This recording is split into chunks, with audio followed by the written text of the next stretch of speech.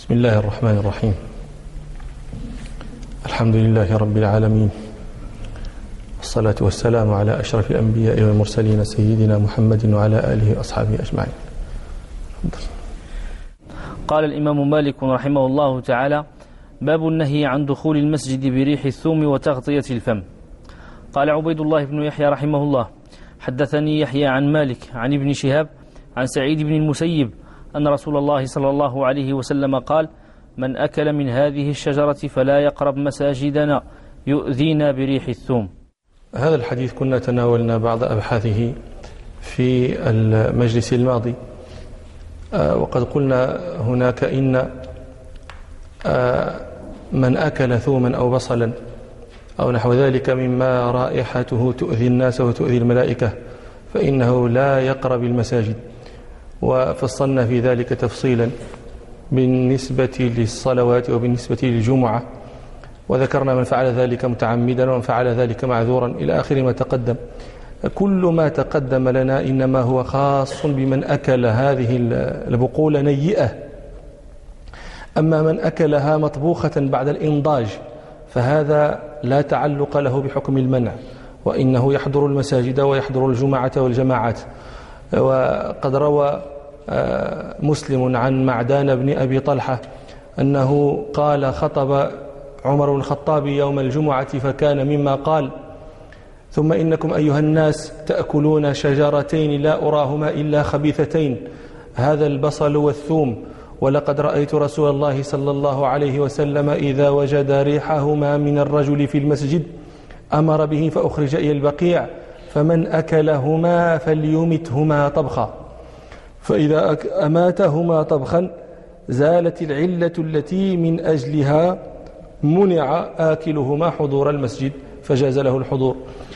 ثم إن هذا الحديث يدل على مسألة سيأتي بسطها إن شاء الله في موضعها، لكن نشير لها إشارة الآن. هذا الحديث يدل على أن البقول والخضر كانت موجودة في المدينة في ذلك الزمن، ولم ينقل عن النبي صلى الله عليه وسلم أنه أوجب الزكاة فيها، فدل ذلك على أنه لا زكاة في الخضر، وهذا مذهبنا ومذهب الجمهور. ويكون هذا مخصصا لعموم قول ربنا سبحانه: وآتوا حقه يوم حصاده، ومخصصا لعموم قوله صلى الله عليه وسلم: فيما سقت السماء العشر، خلافا لأبي حنيفة رحمه الله الذي أوجب الزكاة في كل ما أخرجت الأرض. وسيأتي مزيد بسط لهذه المسألة إن شاء الله في موضعها. نعم. قال عبيد الله بن يحيى رحمه الله: وحدثني عن مالك عن عبد الرحمن بن المجبر أنه كان يرى سالم بن عبد الله إذا رأى الإنسان يغطي فاه وهو يصلي جبذ الثوب عن فيه جبذا شديدا حتى ينزعه عن فيه. قال عبيد الله رحمه الله: حدثني يحيى عن مالك عن عبد الرحمن بن المجبر. عبد الرحمن هذا هو عبد الرحمن بن عبد الرحمن بن عبد الرحمن بن عمر بن الخطاب. قال الحافظ ابن ماكولة رحمه الله في كتابه الإكمال: لا أعلم في الرواة عبد الرحمن بن عبد الرحمن بن عبد الرحمن ثلاثة في نسق إلا هذا. ونقله عنه الحافظ ابن المنير ابن ناصر الدين الدمشقي، نقله عنه الحافظ ابن ناصر الدين الدمشقي وسلمه، ونقله عنه الحافظ ابن حجر وسلمه. وعبد الرحمن عمر الخطاب رضي الله عنه كان له بنون ثلاثة كلهم اسمه عبد الرحمن، وإنما يفرق بينهم بالصفة، فيقال عبد الرحمن الأصغر وعبد الرحمن الأوسط وعبد الرحمن الأكبر. وعبد الرحمن هذا الذي معنا الذي هو جد شيخ الإمام مالك هو عبد الرحمن الأصغر، وهو أبو المجبر. هنا انتبهوا، المجبر هذا لقب، والمجبر اسمه عبد الرحمن، وابنه اسمه عبد الرحمن، وأبوه اسمه عبد الرحمن. نفرق بينهم فنقول شيخ الإمام مالك هو ابن المجبر، وابن عمر بن الخطاب هو أبو المجبر، والمجبر بينهما. والمجبر هذا عبد الرحمن لقب مجبرا. المجبر ما اسمه؟ بني لا المجبر هو عبد الرحمن بن عمر بن الخطاب. وإنما لقب مجبرا قالوا لأنه سقط في صغره فانكسر، فأتي به إلى عمته حفصة أم المؤمنين رضي الله عنها، فقيل لها هذا ابن أخيك المكسر، فقالت هو والله المجبر، فغلب عليه هذا اللقب. وقيل إنه لقب مجبرا لأن أباه مات وهو صغير، فلقبته عمته حفصة رضي الله عنها مجبرا لعل الله يجبر كسره بفقد أبيه. وابن المجبر أيضا مات أبوه المجبر صغيرا، فنشأ في حجر سالم بن عبد الله بن عمر، وهو مقربته له، ما يقرب عبد الرحمن بن المجبر لسالم بن عبد الله بن عمر. لا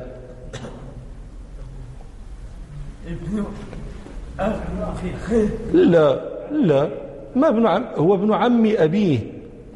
سالم بن عبد الله بن عمر هو ابن عم أبي بن المجبر، أو ابن المجبر هو ابن عم أبيه الآخر. على كل حال رسموها سيظهر لكم المراتب في الشجرتين. وقلت قد نشأ في حجر سالم بن عبد الله، ولذلك يكثر الرواية عنه، فهو الآن يروي عنه كما في هذا الإسناد. وقد كان عبد الرحمن بن المجبر ثقة كثير الحديث رحمه الله تعالى. نعم.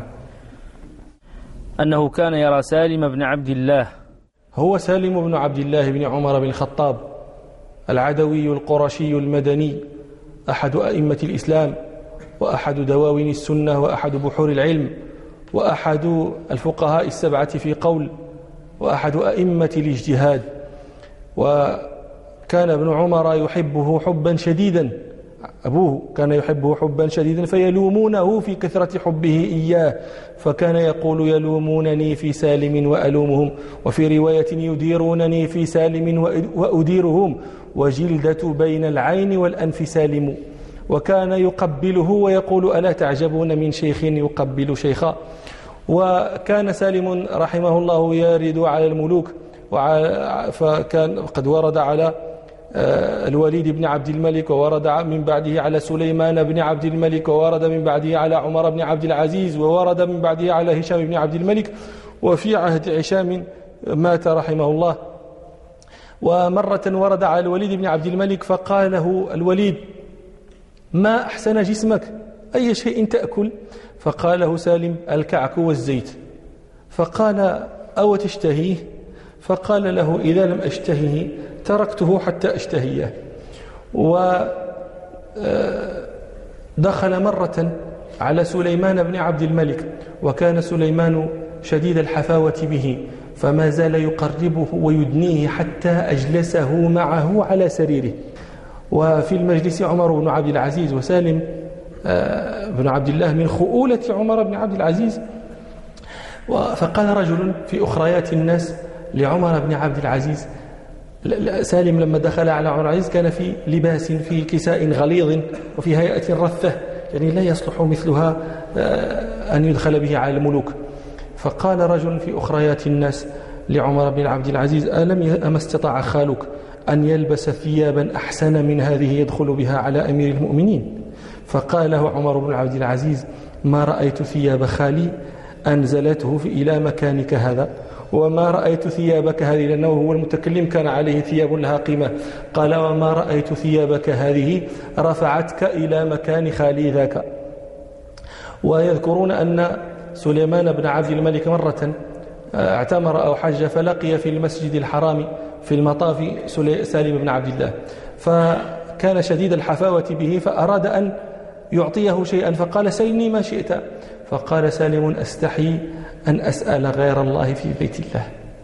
فلما انتهى الطواف وخرج سليمان انتظر، فلما خرج سالم بن عبد الله قال له الآن قد خرجنا من المسجد فاسألني ما شئت.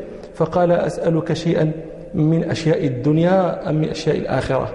قال من أشياء الدنيا، فلست أملك من أمور الآخرة شيئا. فيزعمون أن سالما قال له إن كنت أستحيي أن أسأل الدنيا من يملكها فكيف أسألها من لا يملكها. وكتب إليه مرة عمر بن عبد العزيز يقول له اكتب إلي بشيء من رسائل عمر بن الخطاب. فكتب إليه سالم يقول: يا عمر، اذكر الملوك الذين تفقأت أعينهم التي كانوا لا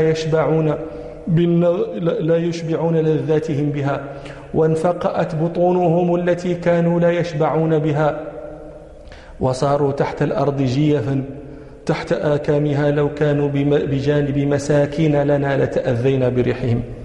وكان قشف الهيئة، فأتاه مرة جماعة من المصريين أتوا المدينة، فأتوا باب سالم فسمعوا صوت رغاء البعير، فدقوا الباب، فخرج رجل متزر بإزار بلغ ثندوته. الثندوة هي اللحم المحيط بصدر الرجل، إزار هكذا متزر به إلى ثندوتيه. فقالوا له: أسيدك داخل؟ قال: من تريدون؟ قالوا: سالم. قال: أنا سالم. فقال: سلوا عما شئتم، ماذا تريدون؟ قالوا: نريد أن نسألك عن شيء. فقال: سلوا ما شئتم. فجلس وهو بهيئته تلك، كان يداوي بعيره، فجلس وفي يده ما بقي فيها من آثار ذلك الدواء يجيبهم عما يريدون. وجاء مرة حج هشام بن عبد الملك، فأتى المدينة فلقيه سالم، فأعجبته سحنته، فقال: أي شيء تأكل؟ قال: خبز والزيت. فقال: فإذا لم تشتهيه؟ قال: أخمره حتى أشتهيه. فعانه، أصابه بالعين، فمرض سالم فمات. فحضر هشام جنازته، وأجفل أهل المدينة إلى جنازة هشام لم يتأخر منهم أحد. فرآهم هشام بن عبد الملك فقال: إن أهل المدينة لكثير. فضرب عليهم بعثا، أمرهم بالخروج إلى الغزو إلى الجهاد، فلم يرجع منهم أحد، كلهم استشهد. فتشاءم به أهل المدينة، قالوا: عان فقيهنا وعان أهل بلدنا. ومات سالم رحمه الله سنة 600 وقيل سنة 500. من الطرائف التي ترتبط بترجمة سالم أن أشعب الطماع، هذا مشهور في كتب الأدب بطرائفه، أن أشعب هذا جاء مرة إلى بيت سالم بن عبد الله، فقال له سالم: أهدي إلينا هريسة ونحن صيام، فاجلس فكل. قال: فجلس يأكل فأمعن في الأكل، أمعن في الأكل كما قال الحريري. وأبو زيد مكب على إعمال يديه. بعض شيوخنا كان إذا رأى بعض الناس يأكل أكلا عنيفا لا يرفق بالأكل ولا بالآكلين، يقول: هذا يأكل بجوارحه كلها، لا يأكل فقط بيد أو بفم، يأكل بجوارحه كلها. فقال له سالم: أرفق، فما بقي معك يحمل معك. قال: فلما أكل ورجع إلى بيته قالت له زوجته: يا مشؤوم، طلبك عبد الله بن عمرو بن عثمان بن عفان، فقلت إنك مريض. وهو أشعب لا يطلب إلا لحباء، إلا ليعطى شيئا. فمن شؤمه أنه طلبه غني من أغنياء المدينة فلم يجده. قال: فقلت له، زوجته تقول: فقلت له إنك مريض. قال: أحسنت. فقام إلى عصابة فلف بها رأسه، وقام إلى عصا فتوكأ عليها، ثم ذهب إلى منزل عبد الله بن عمرو بن عثمان. فلما رآه عبد الله قال: أشعب؟ قال: نعم، جعلت فداك، ما قمت منذ شهرين. وسالم بن عبد الله في المجلس ولم يشعر به أشعب. فلما سمع سالم ذلك قال: ويحك يا أشعب، ثم غضب فقام وخرج. فقال عبد الله بن عمرو بن عثمان لأشعب: ما غضب خالي إلا من شيء. فاعترف له، فضحك هو وجلساؤه وأعطوه. فلما خرج لقي سالم، فقال له سالم: ألم تأكل عندي الهريسة؟ فقال أشعب: بلى. فقال: والله لقد شككت. ما كان يتصور سالم أن يكذب الرجل صراحة هكذا. وأشعب مرة كان في المدينة فلقيه غلمان صبيان المدينة فعبثوا به، فأراد أن يصرفهم عنه، فقال: هذا سالم يقسم الجوز والتمر، الحقوا به. فخرجوا يعدون، فذهب يعدو وراءهم وقال: ما أدري لعله حق. نعم. أنه كان يرى سالم بن عبد الله إذا رأى الإنسان يغطي فاه وهو يصلي جبذ الثوب عن فيه جبذا شديدا حتى ينزعه عن فيه. جبذ الثوب وجذبه معنى واحد. وسالم بن عبد الله رحمه الله كان إذا رأى رجلا يصلي وهو يغطي فاه جبذ الثوب جبذا شديدا قالوا هذا فيه، يعني هذا سالم من الفقهاء ولا يعلم بالعنف والشدة إلا إذا خولف في المدينة شيء مشهور. دل هذا على أن كراهة تغطية فم المصلي أو كراهة تغطية المصلي فمه كان شيئا مشهورا في المدينة، ولهذا قال الإمام مالك رحمه الله لا يلتثم المصلي ولا يغطي فاه، لا يغطي أنفه بلثامه ولا يغطي فاه، فهذا مكروه. دليل الكراهة انتشاره في المدينة حتى كان يسوغ لسالم بن عبد الله أن يجبذ ثوب من كان يغطي فاه جبذا شديدا. ولذلك قال الشيخ خليل رحمه الله فيما يكره من ثياب المصلي قال وكره محدد لا بريح وانتقاب امرأة ككفت كم أو شعر لصلاة وتلثم. نعم. قال الإمام مالك رحمه الله تعالى كتاب الطهارة. الطهارة مصدر طهر يطهر طهارة، وطهر هذا فعل ثلاثي مضموم العين في الماضي، وفعل هذا له مصدران قياسيان، مصدراه القياسيان هما الفعالة والفعولة. قال ابن مالك رحمه الله في ألفيته وقس قال فعولة فعالة لفعل كسهل الأمر وزيد جزل، سهل الأمر سهولة وجازل زيد جزالة. وقال في لاميته وقس فعالة، وقيس أي اجعل مصدرا مقيسا، وقس فعالة أو فعولة لفعلت كالشجاعة شجع شجاعة والجاري على سهولة. ففعل له مصدران قياسيان فعالة وفعولة، فتقول مثلا فيما مصدره فعالة شجع شجاعة وصلوب صلابة وظرف ظرافة وناظف نظافة وما أشبه ذلك. وتقول فيما مصدره فعولة صعوب صعوبة وسهول سهولة ونازر الشيء نزورة وجعد الشعر جعودة ونحو ذلك. وما عدا هذين المصدرين فمصدره سماعي شاذ لا يقاس عليه، فتقول مثلا كثر الشيء كثرة، قرب الشيء قربا، صغر الشيء صغارا، فهذه كلها مصادر سماعية وليست قياسية. والطهارة في اللغة هي النزاهة عن الأدناس الحسية والمعنوية، فالحسية كالنجاسات والمعنوية كالكبر والشرك والرياء ونحو ذلك. فتقول قلب طاهر وتقول ثوب طاهر. والطهارة في الاصطلاح اختلفت فيها تعارف الفقهاء. قال المالكية كما ذكر ابن عرفة الورغمي التونسي في حدوده الطهارة صفة حكمية توجب لموصوفها استباحة الصلاة به أو فيه أو له. وهي عند الأحناف كما قال ابن نجيم زوال الحدث أو الخبث. وهي عند الشافعية كما قال النووي رفع الحدث أو رفع حدث أو إزالة خبث وما في معناهما أو ما في معناهما وعلى صورتهما. وهي عند الحنابلة كما قال ابن قدامة رفع ما يمنع من الصلاة من حدث أو خبث بالماء أو رفع حكمهما بالتراب. وأورد على تعريف الحنابلة والشافعية أنه ليس تعريفا للطهارة وإنما هو تعريف للتطهير. الرفع أو الإزالة هذا تعريف للتطهير وليس تعريفا للطهارة. ولذلك قال ابن عرفة صفة حكمية ولم يقل إزالة. ومعنى قوله صفة حكمية أي صفة يحكم بوجودها، يقدر قيامها تقديرا، وليست هي معنى وجوديا، ليست معنى حسيا، إنما هو معنى يحكم بوجوده. قال صفة حكمية توجب لموصوفها أي لمن قامت به جواز استباحة الصلاة، لأنه لما لم تكن تلك الصفة قائمة به لم يكن مباحا له طلب الصلاة، كان ممنوعا من طلب الصلاة. فلما قامت به هذه الصفة التي هي الطهارة جاز له أن يطلب الصلاة وغيرها مما يشترط له الطهارة.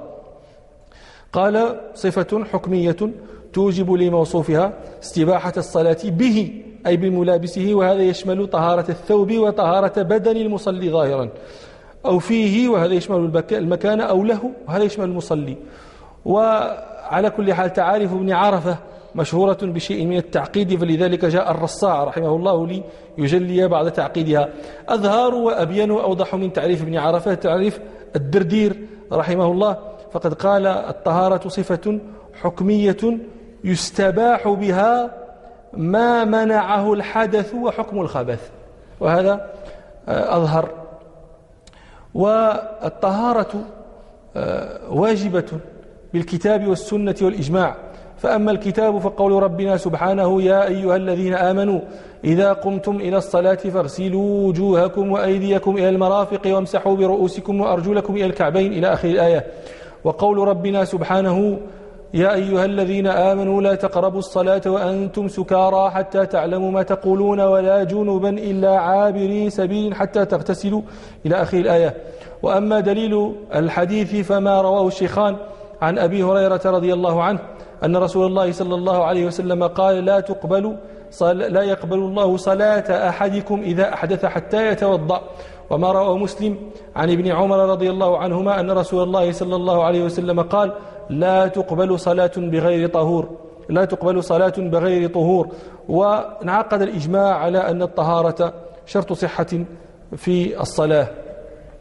والطهارة لها شأن عظيم أي شأن في شريعتنا، فقد روى أحمد وأبو داود والترمذي وابن ماجه عن علي بن أبي طالب رضي الله عنه أن رسول الله صلى الله عليه وسلم قال: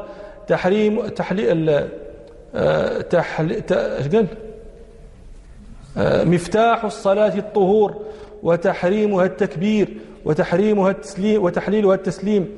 وروى البخاري عن أبي مالك الأشعري رضي الله عنه أن رسول الله صلى الله عليه وسلم قال: الطهور شطر الإيمان، والحمد لله تملأ الميزان، وسبحان الله والحمد لله تملأان أو تملأ ما بين السماوات والأرض، والصلاة نور، والصدقة برهان، والصبر ضياء، والقرآن حجة لك أو عليك، كل الناس يغدو فبائع نفسه فمعتقها أو موبقها. وقد قال ربنا سبحانه فيه: رجال يحبون أن يتطهروا والله يحب المطهرين. قال أهل التفسير: نزلت في أهل قباء لأنهم كانوا يغسلون عنهم الأذى بالماء، وهذا أطهر وأطيب. وقد قال ربنا سبحانه: ما يريد الله ليجعل عليكم من حرج ولكن يريد ليطهركم وليتم نعمته عليكم لعلكم تشكرون. وقال ربنا سبحانه: إن الله يحب التوابين ويحب المتطهرين.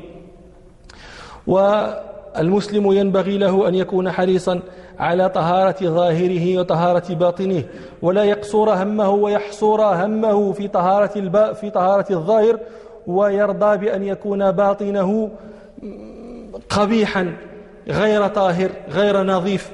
وفي مثل هذا قد قال أبو الفتح البستي رحمه الله: يا خادم الجسم كم تشقى لخدمته، أتطلب الربح مما فيه خسران، أقبل على النفس فاستكمل فضائلها، فأنت بالنفس لا بالجسم إنسان.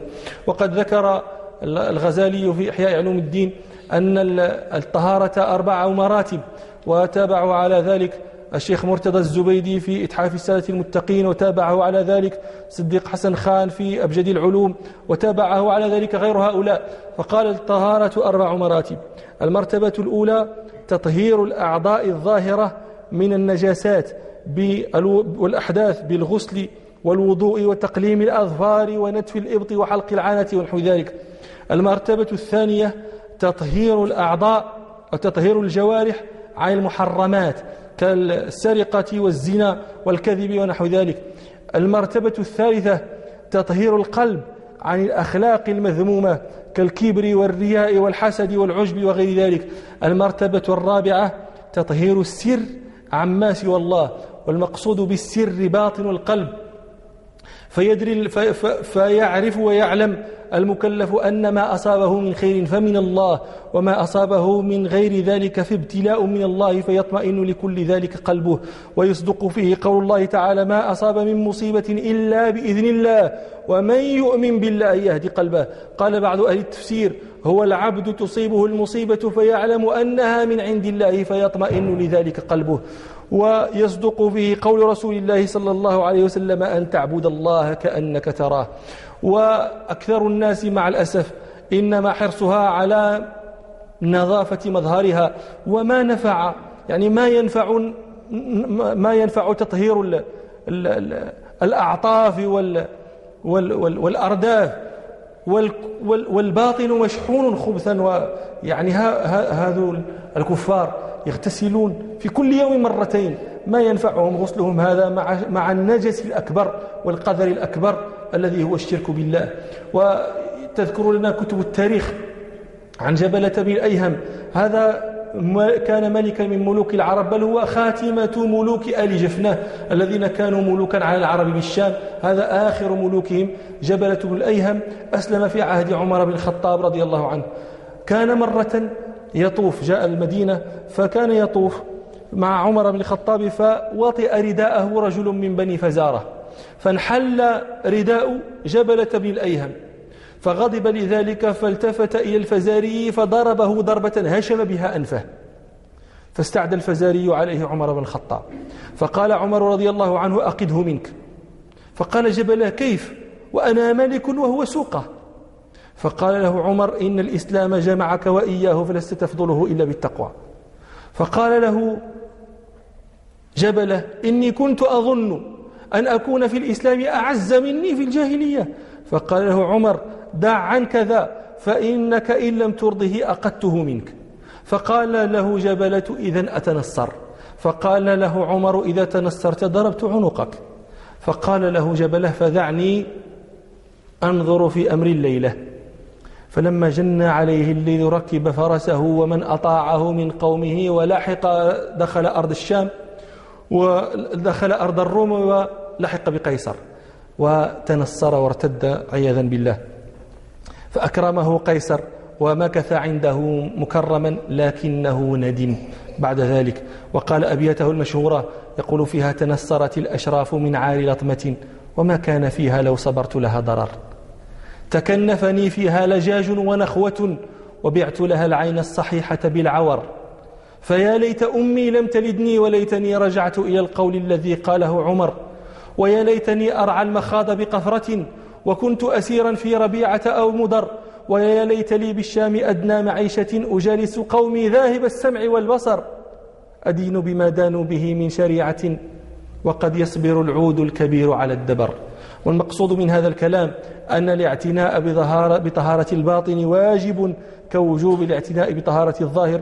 والفقهاء في هذا الباب إنما حديثهم عن المرتبة الأولى من مراتب الطهارة التي هي شرط لصحة الصلاة، ويتحدثون عن المراتب الأخرى في كتب الآداب والرقائق ونحو ذلك. نعم. قال الإمام مالك رحمه الله تعالى: باب العمل في الوضوء. الوضوء مشتق من الوضاءة، يقال وضوء الرجل يوضوء إذا حسن ونظف، كأن الوضوء ينتج عنه وضاءة لصاحبه إما في الدنيا وإما في الآخرة وإما معا. والوضوء في الاصطلاح هو غسل أعضاء مخصوصة بالماء على وجه مخصوص لرفع المنع المترتب على الأعضاء. هذا تعريف الوضوء اصطلاحا. وجمهور الفقهاء يقولون إن الوضوء شرع لما شرعت الصلاة، وأن جبريل عليه السلام لما نزل صبيحة الإسراء ليعلم رسول الله صلى الله عليه وسلم الصلاة علمه الوضوء أيضا. والوضوء قال بعض العلماء إنه من خصائص هذه الأمة، والذي حملهم على قولهم هذا ما رواه الشيخان عن أبي هريرة رضي الله عنه أن رسول الله صلى الله عليه وسلم قال: إن أمتي يدعون يوم القيامة غرا محجلين من آثار الوضوء. فلما رأوا هذا الحديث قالوا إن الوضوء من خصائص هذه الأمة، لكن هذا يشكل عليه حديثان. أولهما ما رواه البخاري عن أبي هريرة رضي الله عنه أن رسول الله صلى الله عليه وسلم قال: هاجر إبراهيم بسارة فدخل قرية فيها ملك من الملوك أو جبار من الجبابرة، فأرسل ذلك الجبار إلى إبراهيم أن أرسل إلي سارة، فأرسل إليه بها فقام إليها فقامت تتوضأ وتصلي، وقالت: اللهم إن كنت آمنت بك وبرسولك فلا تسلط علي الكافر، فغط حتى ركض برجله. فهذا الحديث صريح في أن من كان قبلنا من الأمم كانوا يتوضؤون. وروى البخاري الحديث الثاني ما رواه البخاري عن أبي هريرة رضي الله عنه في قصة جريج الراهب، ذلك الراهب الذي كان يعبد الله منقطعا في صومعته، فتعرضت له بغي من البغايا أرادت أن يواقعها فامتنع منها، فلما يئست منه ذهبت إلى راع فمكنته من نفسها فأصابها فحملت، فلما وضعت غلاما فقالت: هو من الراهب. فأتاه القوم فأنزلوه من صومعته وهدموا صومعته وضربوه وشتموه، فتوضأ وصلى، ثم أتى الغلام وغلام صغير لا يتكلم، فقال له: يا غلام من أبوك؟ فأنطق الله الغلام فقال: الغلام الراعي. فهذا أيضا صريح في أن من كان قبلنا كانوا يتوضؤون. والذي هو من خصائص هذه الأمة الغرة والتحجيل الناتج عن الوضوء لا أصل الوضوء، وهذا أتى مصرحا به في ما رواه مسلم عن أبي هريرة رضي الله عنه أن رسول الله صلى الله عليه وسلم قال: إن أمتي ترد علي الحوض وأنا أذود عنه الناس كما يذود الرجل إبل الرجل عن إبله. فقالوا: أتعرفنا يا نبي الله؟ فقال صلى الله عليه وسلم: لكم سيما، علامة ليست لأحد غيركم، تردون علي غرا محجلين من آثار الوضوء. نعم. قال عبيد الله بن يحيى رحمه الله: حدثني يحيى عن مالك عن عمرو بن يحيى المازني عن أبيه أنه قال لعبد الله بن زيد بن عاصم وهو جد عمرو بن يحيى المازني وكان من أصحاب رسول الله صلى الله عليه وسلم: هل تستطيع أن تريني كيف كان رسول الله صلى الله عليه وسلم يتوضأ؟ قال: هنا أرد سؤالا: لماذا اختصت هذه الأعضاء بالوضوء؟ ما السر في اختصاص اليدين والرجلين والوجه والأعضاء؟ ما السر في اختصاصها بالوضوء؟ قالوا: لأن بها تقترف الآثام، فإن الوجه فيه الشم وفيه الكلام وفيه النظر، والرأس فيه السمع وفيه الفكر، واليدان بهما البطش، والرجلان بهما السعي، فشرع الوضوء لتكفر هذه الأعضاء عن الآثام التي تقترف بها. ويساعد على هذا التأويل ما رواه مسلم عن أبي هريرة رضي الله عنه أن رسول الله صلى الله عليه وسلم قال: إذا توضأ العبد المسلم أو المؤمن فغسل وجهه خرجت كل خطيئة كان نظر إليها بعينيه مع الماء أو مع آخر قطر الماء. فإذا غسل يديه خرج كل خطيئة بطشتها يداه مع الماء أو مع آخر قطر الماء. فإذا غسل رجليه خرجت كل خطيئة كانت مشتها رجلاه مع الماء أو مع آخر قطر الماء حتى يخرج نقيا من الذنوب. الحافظ ابن العماد الأفقهسي الشافعي رحمه الله قال: إنما شرع غسل هذه الأعضاء لأن آدم عليه السلام نظر إلى الشجرة بوجهه وتناول منها بيده وأكل منها بفمه إلى آخر ما قال. هذا الكلام لا يقبل فيه قول قائل مهما بلغ كعبه في العلم، لأن هذا من أمور الغيب التي يتوقف علمها على ورود النص الصحيح من المعصوم، ولا نص يبين ذلك، فلا يقبل كلام هكذا. وكذلك ما تجدونه في كثير من كتب الفقه أن عبد الله بن عباس رضي الله عنهما قال: إنما شرع الاستنجاء لوطئ الحور العين، وشرع غسل اليدين إلى الكوعين للأكل من موائد الرحمن، وشرع المضمضة لكلام رب العالمين، وشرع غسل الوجه للنظر إلى وجه الله الكريم إلى آخر الأثر.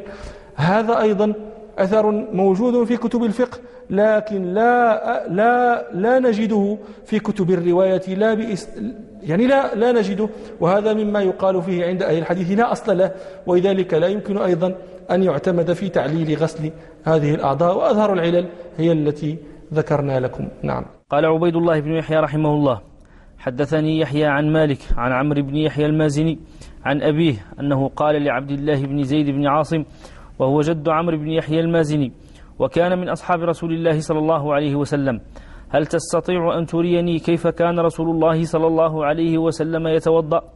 فقال عبد الله بن زيد بن عاصم: نعم.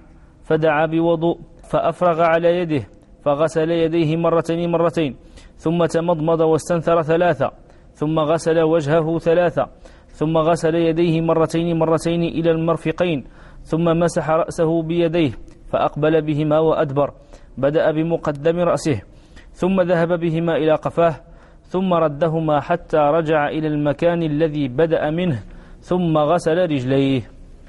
قال عبيد الله رحمه الله: حدثني يحيى عن مالك عن عمرو بن يحيى المازني. هذا الراوي هو عمرو بن يحيى بن عمارة بن أبي حسن المازني الأنصاري النجاري، أحد المحدثين وأحد الثقات، وقال ابن حجر رحمه الله: مات بعد 30 و100. نعم. عن أبيه هو يحيى بن عمارة بن أبي حسن، أحد ثقات التابعين. نعم. أنه قال لعبد الله بن زيد بن عاصم، هو عبد الله بن زيد بن عاصم بن كعب المازني الأنصاري الصحابي، صاحب رسول الله صلى الله عليه وسلم، وليس هو عبد الله بن زيد صاحب حديث الأذان، ذاك عبد الله بن زيد بن عبد ربه، وليس له في الأحاديث إلا حديث الأذان. أما هذا فهو عبد الله بن زيد بن عاصم بن كعب. يقول أصحاب السير إنه من قتل مسيلمة الكذاب بعد أن رماه وحشي بحربته. قال ابن الأثير: مسيلمة الكذاب كان قتل أخا عبد الله بن زيد حبيب بن زيد وقطعه عضوا، فكان عبد الله بن زيد هذا يريد أن يثأر لأخيه، فهيأ الله له ذلك، فرمى وحشي مسيلمة بحربته وضربه عبد الله بن زيد بسيفه فقتله، فيقال إنهما اشتركا في قتل مسيلمة. وعبد الله بن زيد رضي الله عنه مات سنة 63 في وقعة الحرة. نعم. عن عمرو بن يحيى المازني عن أبيه أنه قال لعبد الله بن زيد بن عاصم، أنه قال لعبد الله بن زيد بن عاصم، وهو جد عمرو بن يحيى المازني، الذي يفهم من كلام الإمام مالك رحمه الله أن عبد الله بن زيد هو جد عمرو بن يحيى الذي هو شيخ الإمام مالك في هذا الإسناد. قال ابن عبد البر: كذا، يعني هكذا هذه الرواية لجميع رواة الموطأ، وليس هذا فقط روايتي يحيى بن يحيى. قال ابن عبد البر: هكذا لجميع روايات الموطأ انفرد به مالك.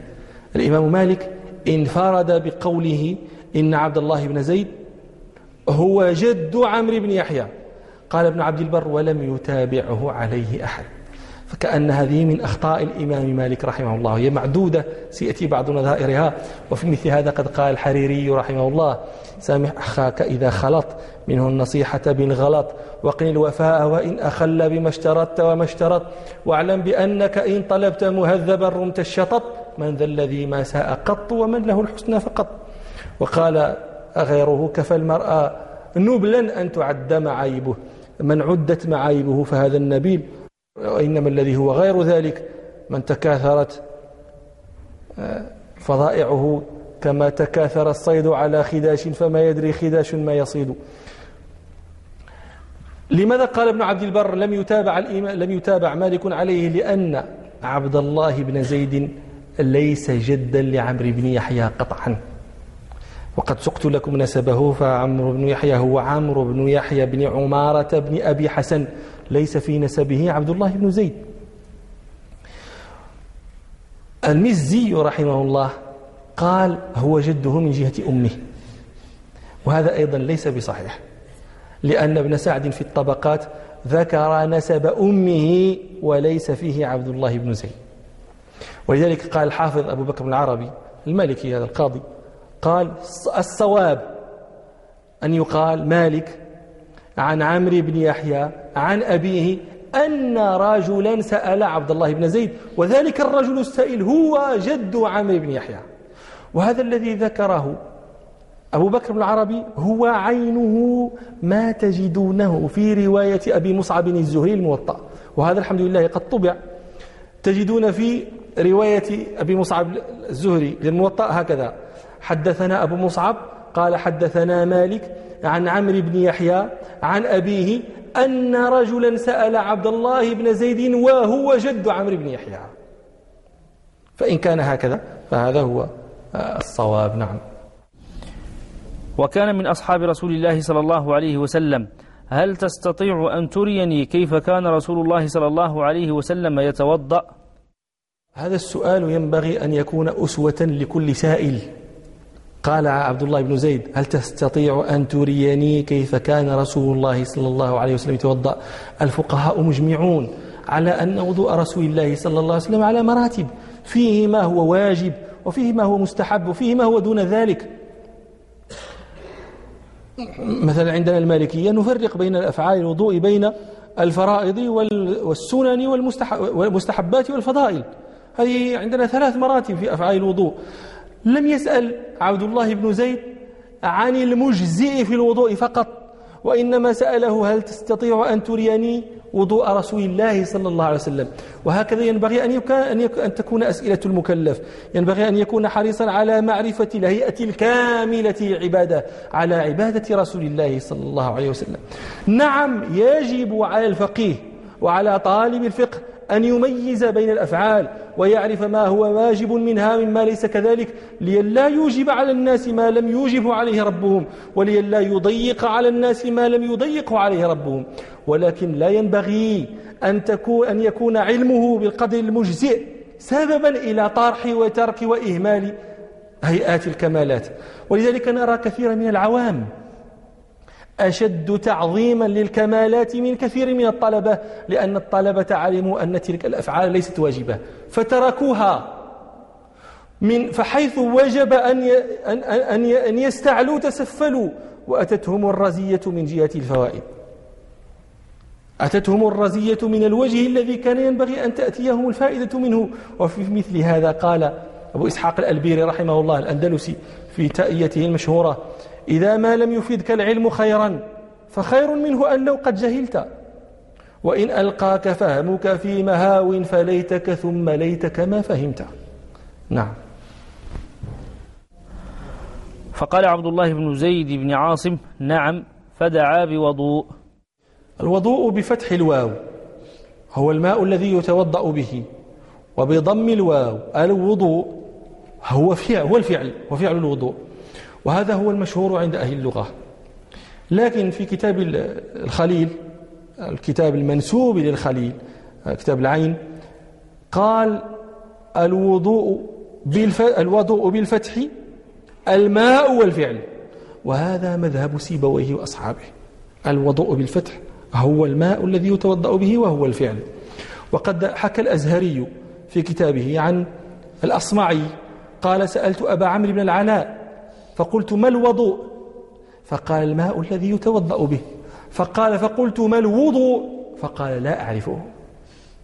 ولذلك قال الأصمعي: الوضوء بضم الواو ليس من كلام العرب، وإنما هو قياس قاسه النحويون. هكذا قال الأصمعي، المشهور هو الذي ذكرت لكم. نعم. فأفرغ على يده فغسل يديه مرتين. عبد الله بن زيد رضي الله عنه يعلم السائل الوضوء. هنا إما أن يكون عبد الله بن زيد نوى التعليم فقط بوضوئه، أو نوى التعليم واستباحة الصلاة. فإن كان نوى التعليم فقط لا يجوز له أن يصلي بوضوئه ذلك. لماذا؟ لأنه لم ينوي به استباحة الصلاة، والنية فرض من فرائض الوضوء، وقد قال رسول الله صلى الله عليه وسلم: إنما الأعمال بالنيات وإنما لكل امرئ ما نوى. إنما لكل امرئ ما نوى معناه أنه ليس لامرئ ما لم ينوي، فهذا لم ينوي بوضوئه استباحة الصلاة فليس له أن يصلي بوضوئه ذلك. أما إذا نوى مع التعليم استباحة الصلاة أو غيرها مما يشترط له الطهارة فحينئذ يجوز له فعل تلك العبادة. وكذلك الشأن بالنسبة للمتعلم، علمه الوضوء فأراد أن يريه أتعلمه، إن نوى أنه يتعلم فقط فهذا لا يصلي بوضوء ذلك، وإن نوى مع التعلم استباحة الصلاة فهذا يصلي بوضوئه ذلك. نعم. فأفرغ على يده فغسل يديه مرتين. قوله فغسل يديه، هذا الغسل مستحب إجماعا لغير المستيقظ. المستيقظ فيه خلاف سيأتي ذكره إن شاء الله. غير المستيقظ غسل اليدين ثلاثا أو إلى الكوعين، أو غسل اليدين إلى الكوعين أولا، هذا غسل مستحب إجماعا. اعلموا قبل أن نبدأ في تفاصيل أفعال الوضوء أن الفرائض في الوضوء 7 عند المالكية، جمعها قول بشار رحمه الله: فرائض الوضوء 7 عدها، فنية، وغسل وجه بعدها، وغسلك اليدين للمرافق، ومسح كل الرأس بالمفارق، وغسل رجليك بكعبيك استقر، والفور الموالاة، والدلك بذكر قدر. هذه 7 هي فرائض الوضوء عندنا: النية، وغسل الوجه، وغسل اليدين إلى المرفقين، ومسح الرأس، وغسل الرجلين إلى الكعبين، والفور، والدلك. وما عدا ذلك فإما مستحب وإما فضيلة. غسل اليدين إلى الكوعين هذا ليس مما ذكرناه لكم، وليس هو عند أحد فرضا، وهو قلت لكم سنة إجماعا، مستحب إجماعا. أما المستيقظ ففيه خلاف سيأتي إن شاء الله. وقوله مرتين اختلف في صفة غسل اليدين، وعندنا في المذهب روايتان. قال أشهب رحمه الله: يفرغ على يده اليمنى من الإناء فيغسلها مرتين أو 3، يعني احنا نقول مرتين لأن الحديث هنا جاء فيه مرتين، وإلا إن شاء أن يغسلها 3 غسلها 3. المهم أنه يصب على يده اليمنى فيغسلها، ثم يدخل يده اليمنى في الإناء فيغسل اليسرى بعدها. هذه الصفة التي ذكرها أشهب رحمه الله. قال ابن القاسم: يفرغ على يديه معا فيغسلهما معا. لماذا اختلف هذان الإمامان؟ لأنهما اختلفا في استنباط ذلك من الحديث. ابن القاسم رحمه الله راعى قوله في الحديث: فغسل يديه مرتين. غسل يديه يقتضي عند ابن القاسم أنه غسلهما معا. وأشهب راعى قوله: فغسل يديه مرتين. استنبط من تكرير لفظ مرتين أنه غسل اليمنى مرتين واليسرى مرتين، وإلا ولو غسلهما معا لقال: وغسل يديه مرة واحدة، ولم يكرر لفظ مرتين. نعم. ثم تمضمض واستنثر 3. ثم تمضمض واستنثر. والمضمضة في اللغة معناها الغسل، يقال مضمض إناءه ومصماصه إذا غسله. والمضمضة في الاصطلاح عندنا في الفقه إدخال الماء إلى الفم وخضخضته فيه ومجه، هذه هي المضمضة. واش؟ ثم تمضمض واستنثر 3. الاستنثار له معنيان، اختلف الناس فيه على وجهين. قالوا الاستنثار، قال بعضهم الاستنثار هو دفع ما استنشقه بأنفه من الماء، الدفع هو الاستنثار. وقال بعض العلماء الاستنثار هو أخذ الماء بالنثرة، النثرة هي طرف الأنف، فأخذ الماء بطرف الأنف هو الاستنثار. على هذا القول الثاني يكون الاستنشاق والاستنثار معناهما واحد، والأظهر في أنهما مختلفان، أنهما متغايران. يدل لذلك ما رواه الشيخان عن أبي هريرة رضي الله عنه أن رسول الله صلى الله عليه وسلم قال: إذا توضأ أحدكم فليستنشق بمنخريه من الماء ثم لينتثر. وذكرهما معا في حديث واحد يدل على أنهما متغايران. واستنثر وانتثر ونثر كلها بمعنى واحد. اختلف الفقهاء في حكم المضمضة والاستنشاق اختلافا فيه بعض الطول، نذكره لكم في مجلس قادم إن شاء الله. نكتفي بهذا. سبحانك اللهم وبحمدك، أشهد أن لا إله إلا أنت، أستغفرك وأتوب إليك، والحمد لله رب العالمين.